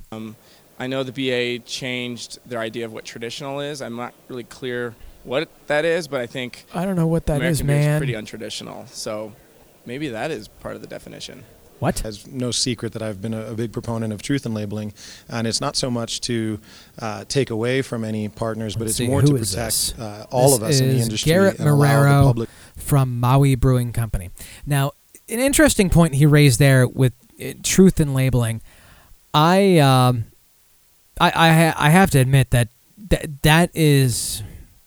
that's an important idea for the industry. I've raised the point where I'd like to see more on labeling of what hops are in a certain beer, what malts are in a certain beer. There are I think it's a beta that has done this where they'll show you the coloration of the beer on the 6-pack. They'll show you like little things like what it will. I'm rambling here. What kind of foods it'll pair with? What flavor balance you're getting? Whether you're going more towards the bitter, the malty, stuff like that. I want to see. I'd like to see more of that. I mean, of course, optimally, I'd love to see just full on nutrition labels, so I don't have to search for my calories every time when it comes to these. But one step at a time. One step at a time. Let me get back to Garrett Marrero here. To really make decisions based on accurate information. So as much as the definition's important, I also look at it as someone who is a craft brewer, someone who takes authenticity and innovation and has a really good sense of place into consideration when they're making their beers. And that's a fair point too. I mean, you think of the big beer companies, you don't necessarily think of authenticity as being a big deal there. You think more, you think automation, you think, replication, every batch the same, no differing batches. You don't want to taste, a Bud Light from, that was brewed in January of 2014 and one that was brewed in March of 2014 and have them taste different. Oh God, no. Whereas other breweries thrive on that. This batch this year actually had notes of this and this, and we were surprised when but the big brewers, they're the consistency, there's something to be said for consistency, but they take it to a greater length. We don't actually really use the word useful in contexts such as this, such as the Craft Brewers Conference, and to get everybody together who is very Ron interested Extract in from making Jester good quality King. beer at various scales. It's not Looks the like most Jamie useful Heineman from point of Mythbusters. differentiation between us and other breweries, because we do things very differently from the way that a lot of other craft breweries do them. Well, I think it's really important. I'm glad that the BA continues to beat the drum about what a craft brewer is. And I think that the people that are passionate about making beer are craft brewers, people that are making high-quality product. And Okay, they're starting to reiterate their points now. Scrambler telling me already some octopus throwing at the Joe. Thank you. Oh, goddamn. Oh, I can't believe I'm already missing this game.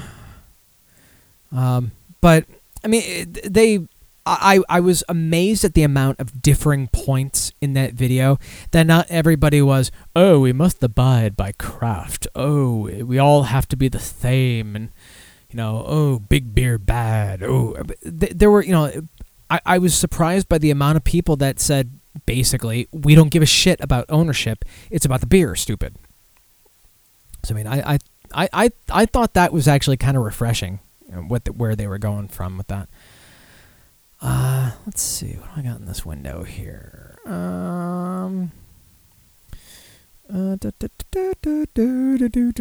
Let's see if this works. Okay, cool. Hey, look what I got here. Let's see. Hey, look, I got hockey in the background. Oh, son of a bitch. And another way to impose quick play dock. Ew, Pierre McGuire. Ew.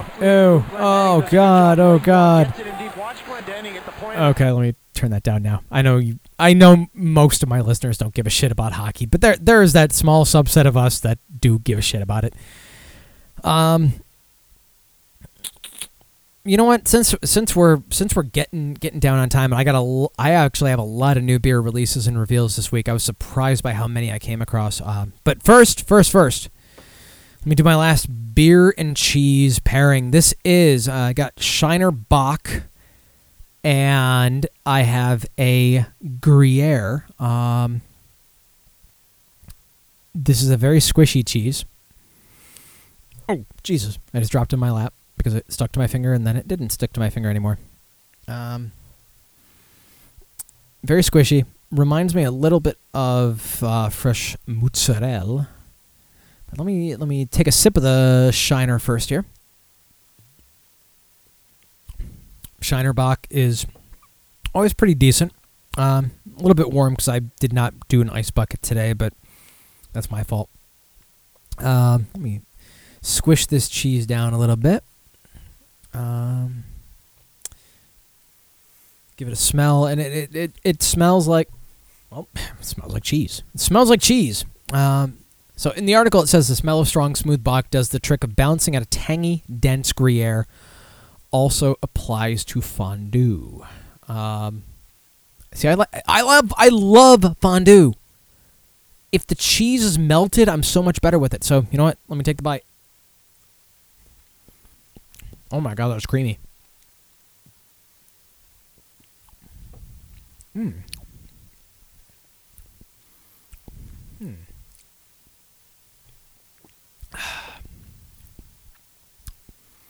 Okay, you know what? That pairing was actually better.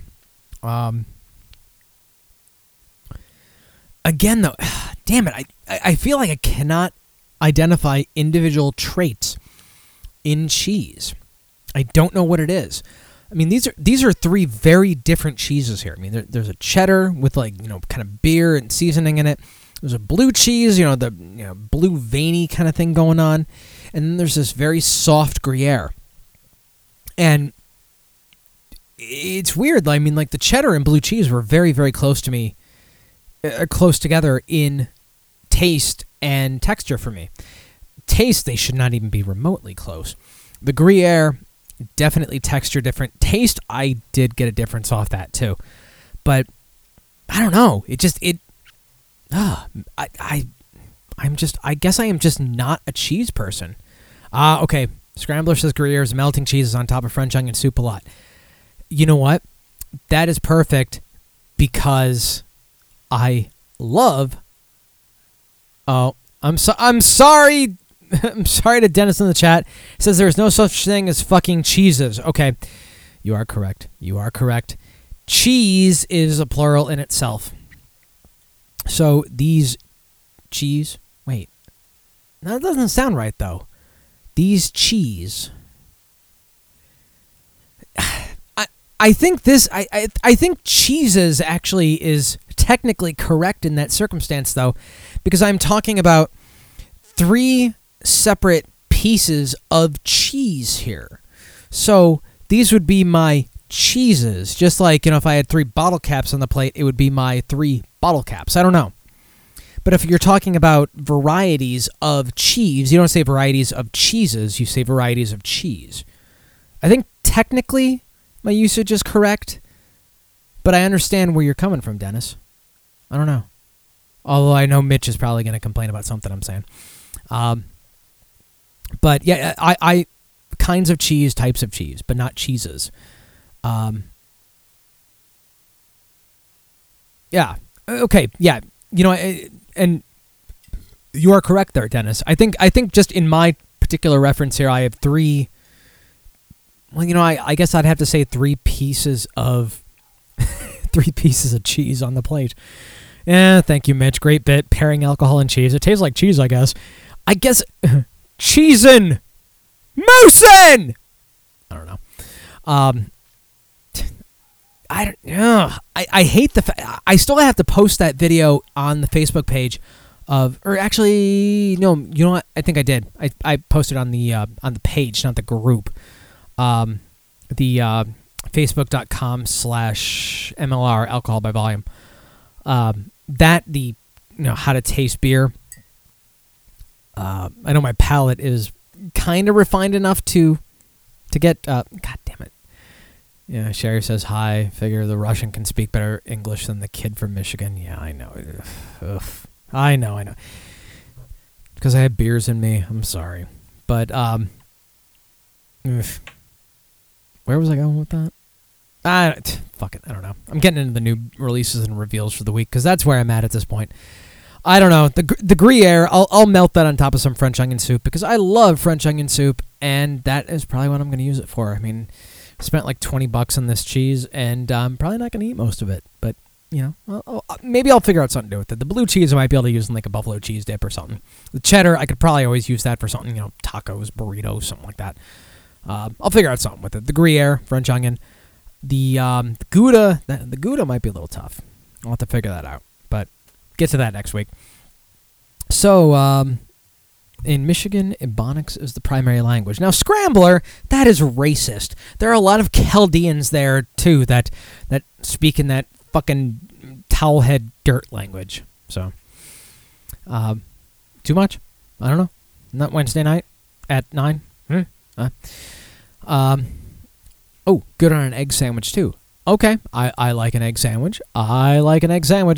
Okay, first one here, we got Flying Dog Dead Rise, Old Bay Summer Ale. And those of you from the New England area, you will know Old Bay intimately. Yes, Old Bay, the celebrated seafood seasoning. So this one could kind of be interesting with this.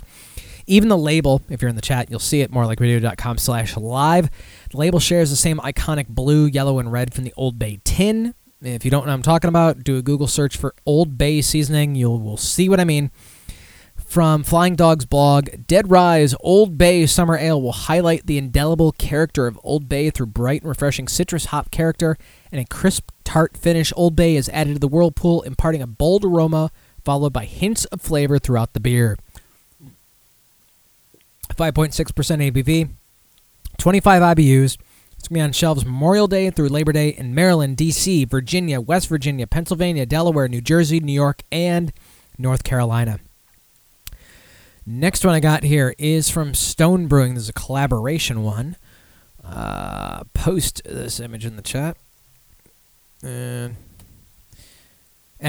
if I didn't mention, I love that Dead Rise label. The crab on that one. I don't know.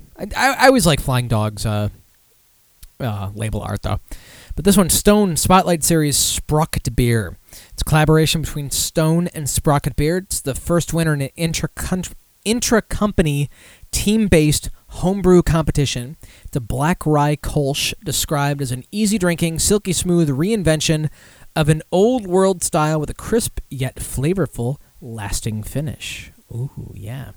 It was actually released yesterday in Oregon. It's going to be seeing a nationwide release shortly thereafter with limited availability, 22-ounce bottles, 5.4% ABV.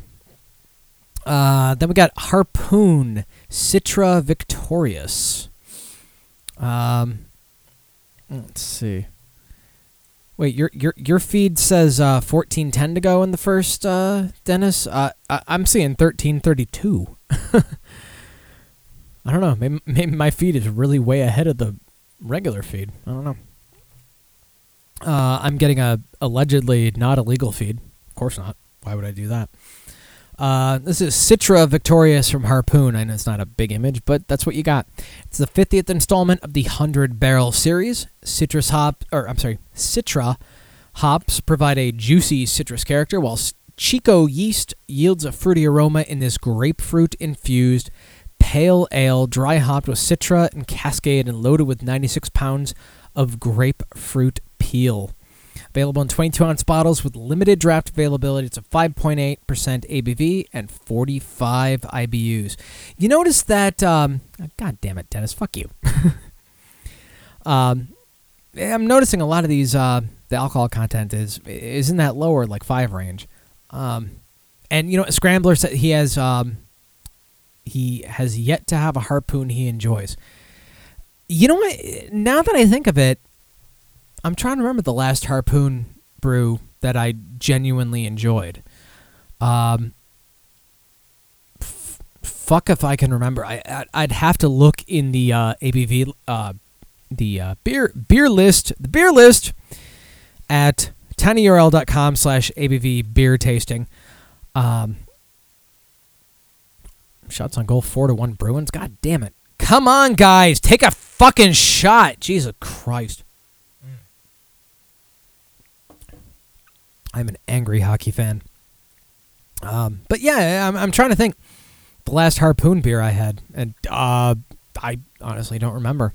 So, obviously not that memorable to me. New Glarus Spiced Ale. When you think of spiced ale, you probably think more kind of holiday season, but that is not what they're going with this one. So, post this image in the chat here. It has English and Wisconsin malt, slow brewed caramel goodness into this beefy bronze strong ale. It's aged on oak with cinnamon, ginger, and allspice, carefully hand stirred into the velvety toffee notes of this aromatic spiced ale. The aroma is said to evoke cinnamon, ginger snaps, and cola, and the taste is of ginger snaps, earthy hops, and toast. That is kind of a cool combination. It's going to be available in 12-ounce bottles, ABV unknown as yet. I wish I got New Glarus out here. I don't, and they always seem to have some great stuff that I'd want to try, and I can never get it. This is one, I love ginger snaps, so why wouldn't I like it in a beer? This sounds like one I'd like. So if anybody wants to send me some New Glarus spiced ale when it comes out, I wouldn't mind that. Scrambler in the chat says New Glarus has a great brewery tour. And if I ever make it to Wisconsin, I'll check that out, apparently. Magic Hat Wilhelm Scream. Oh, Scrambler says he can get it. Oh, wink, wink, wink. Scrambler is a good dude. Scrambler is an awesome dude, and if he's coming out here in August for the MLR live event, bring me many things, dude. Okay, Magic Hat Wilhelm Scream. Post his image in the chat. New fall offering from Magic Hat. It's a pumpkin ale. If you're not familiar with what the Wilhelm Scream is, where the fuck have you been? It's a Hollywood sound effect. It's been used in more than 200 movies over the past 70 years. It's from the film Distant Drums, made back in 1951. And let me bring this up because I will play for you the very first Wilhelm Scream. You've heard it in Star Wars. You've heard it in everything.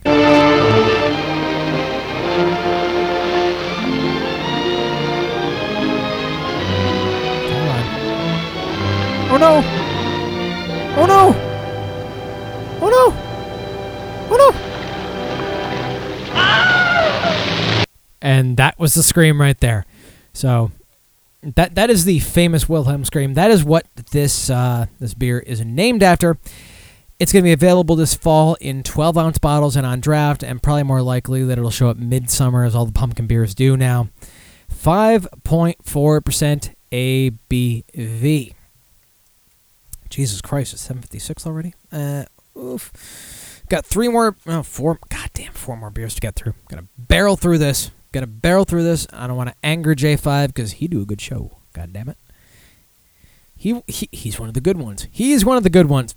Odell Footprint Region Ale. The first release was back in 2012. It's made with ingredients sourced from each state in the brewery's distribution footprint, comprised of 11 states.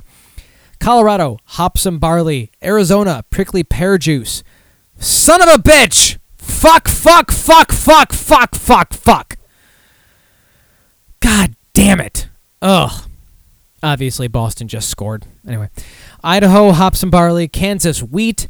Minnesota, wild rice. Missouri, oak barrels. Nebraska, corn. New Mexico, green chilies. South Dakota, barley and honey. Texas, grapefruit juice. And Wyoming, wheat. Texas is the newest addition to their distribution. American Strong Ale is the style. That was my phone saying boo. If you heard that. American Strong Ale, released last week at their brewery in Fort Collins, Colorado. During a release party, it's going to be in 750 milliliter bottles, 9.9% ABV. Then there are two new variations of New Holland's Dragon's Milk Imperial Stout. I think this is probably the last one I'm going to do. I'll hold off other stuff for next week. New Holland Dragon's Milk Imperial Stout, which is a fantastic fucking Imperial Stout. If you've never had it before and you haven't in your area, check it out. The first to release this week is Dragon's Milk Reserve with toasted chilies. They took the base Imperial Stout, aged it in bourbon barrels for 3 months, just like Dragon's Milk, but this time with toasted peppers. It's going to be in 22-ounce bombers, 10% ABV. Then the second to release is going to be this fall. It's Dragon's Milk Reserve with raspberries. Ooh. Brent Vanderkamp, New Holland president, states it'll definitely appeal to those who love that tangy tartness of raspberries and those who are a little scared of the chilies. It's also in 22-ounce bombers, 10% ABV. If you've never had Dragon's Milk before, check out the mainline release first before giving these a taste. It's amazing and a must-try for any fans of Imperial Stouts. It's well worth it. So I'm going to hold off on other stuff till next week because I'm running out of time here, and fuck it, I want to watch hockey. And what did Marchand do? Is he going to the box? Oh, he's going to the bench. Never mind. As always, if there's a local beer you think I should try, drop me an email at kevin@morelikeradio.com. See if we can try and work out some sort of beer trade. The ABV beer tasting list, I've added a bunch of stuff to that. Stuff I haven't necessarily drank yet, but stuff I bought that I need to add in there. tinyurl.com/ABV beer tasting. Open spreadsheet. Add your stuff in there if you want. Check out the Facebook group, facebook.com/group/alcohol by volume, and the Facebook page, facebook.com/MLR alcohol by volume. And speaking of Dragon's Milk, Scrambler said you can be sending some Dragon's Milk to Stupid Alan soon. Nice. Follow me on Twitter at EDICIUS or at MLR_alcohol. Look me up on Untapped Alcohol by Volume, all one word. I will friend you if you want me to. Come on. Coming up next, Unsigned Hype, followed by, Hammy and Royce probably, because stupid Dutch is still in work release prison. I'll see you guys next week.